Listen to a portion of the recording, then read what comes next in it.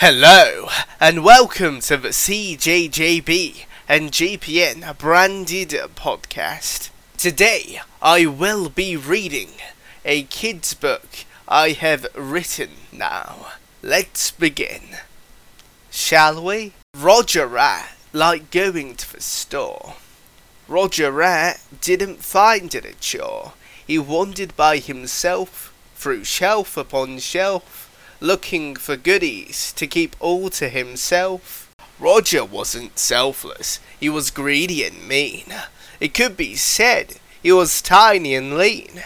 He wasn't nice to look at, all dirty and small. Even when suited and wearing a hat, he wasn't very nice at all for a rat. But then a day came that changed him for good. It was just an ordinary day, as I understood. Nothing was different, not the slightest detail.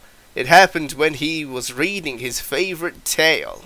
Reading about how friends buy presents for each other. This hadn't been something he'd learned from his mother. Was buying stuff for himself, causing such strife. He would buy his friend a present to improve their life. Rodger now felt all fluffy and warm. He'd buy a present for his friend Norm. This feeling had never happened before.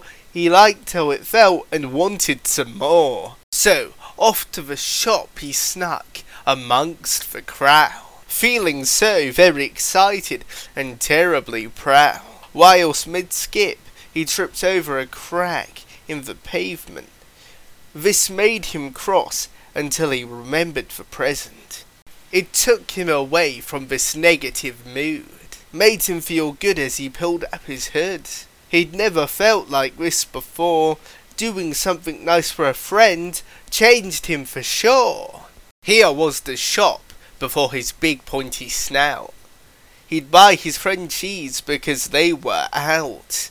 He entered the store with quite some ease and looked for a single slice of cheese. But as far as he could see were cheeses of every variety.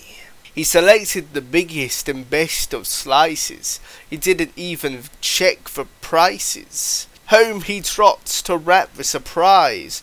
Oh, what a feast for hungry eyes. Temptation abounds, it doesn't feel right. Oh dear, it was supposed to just be one bite.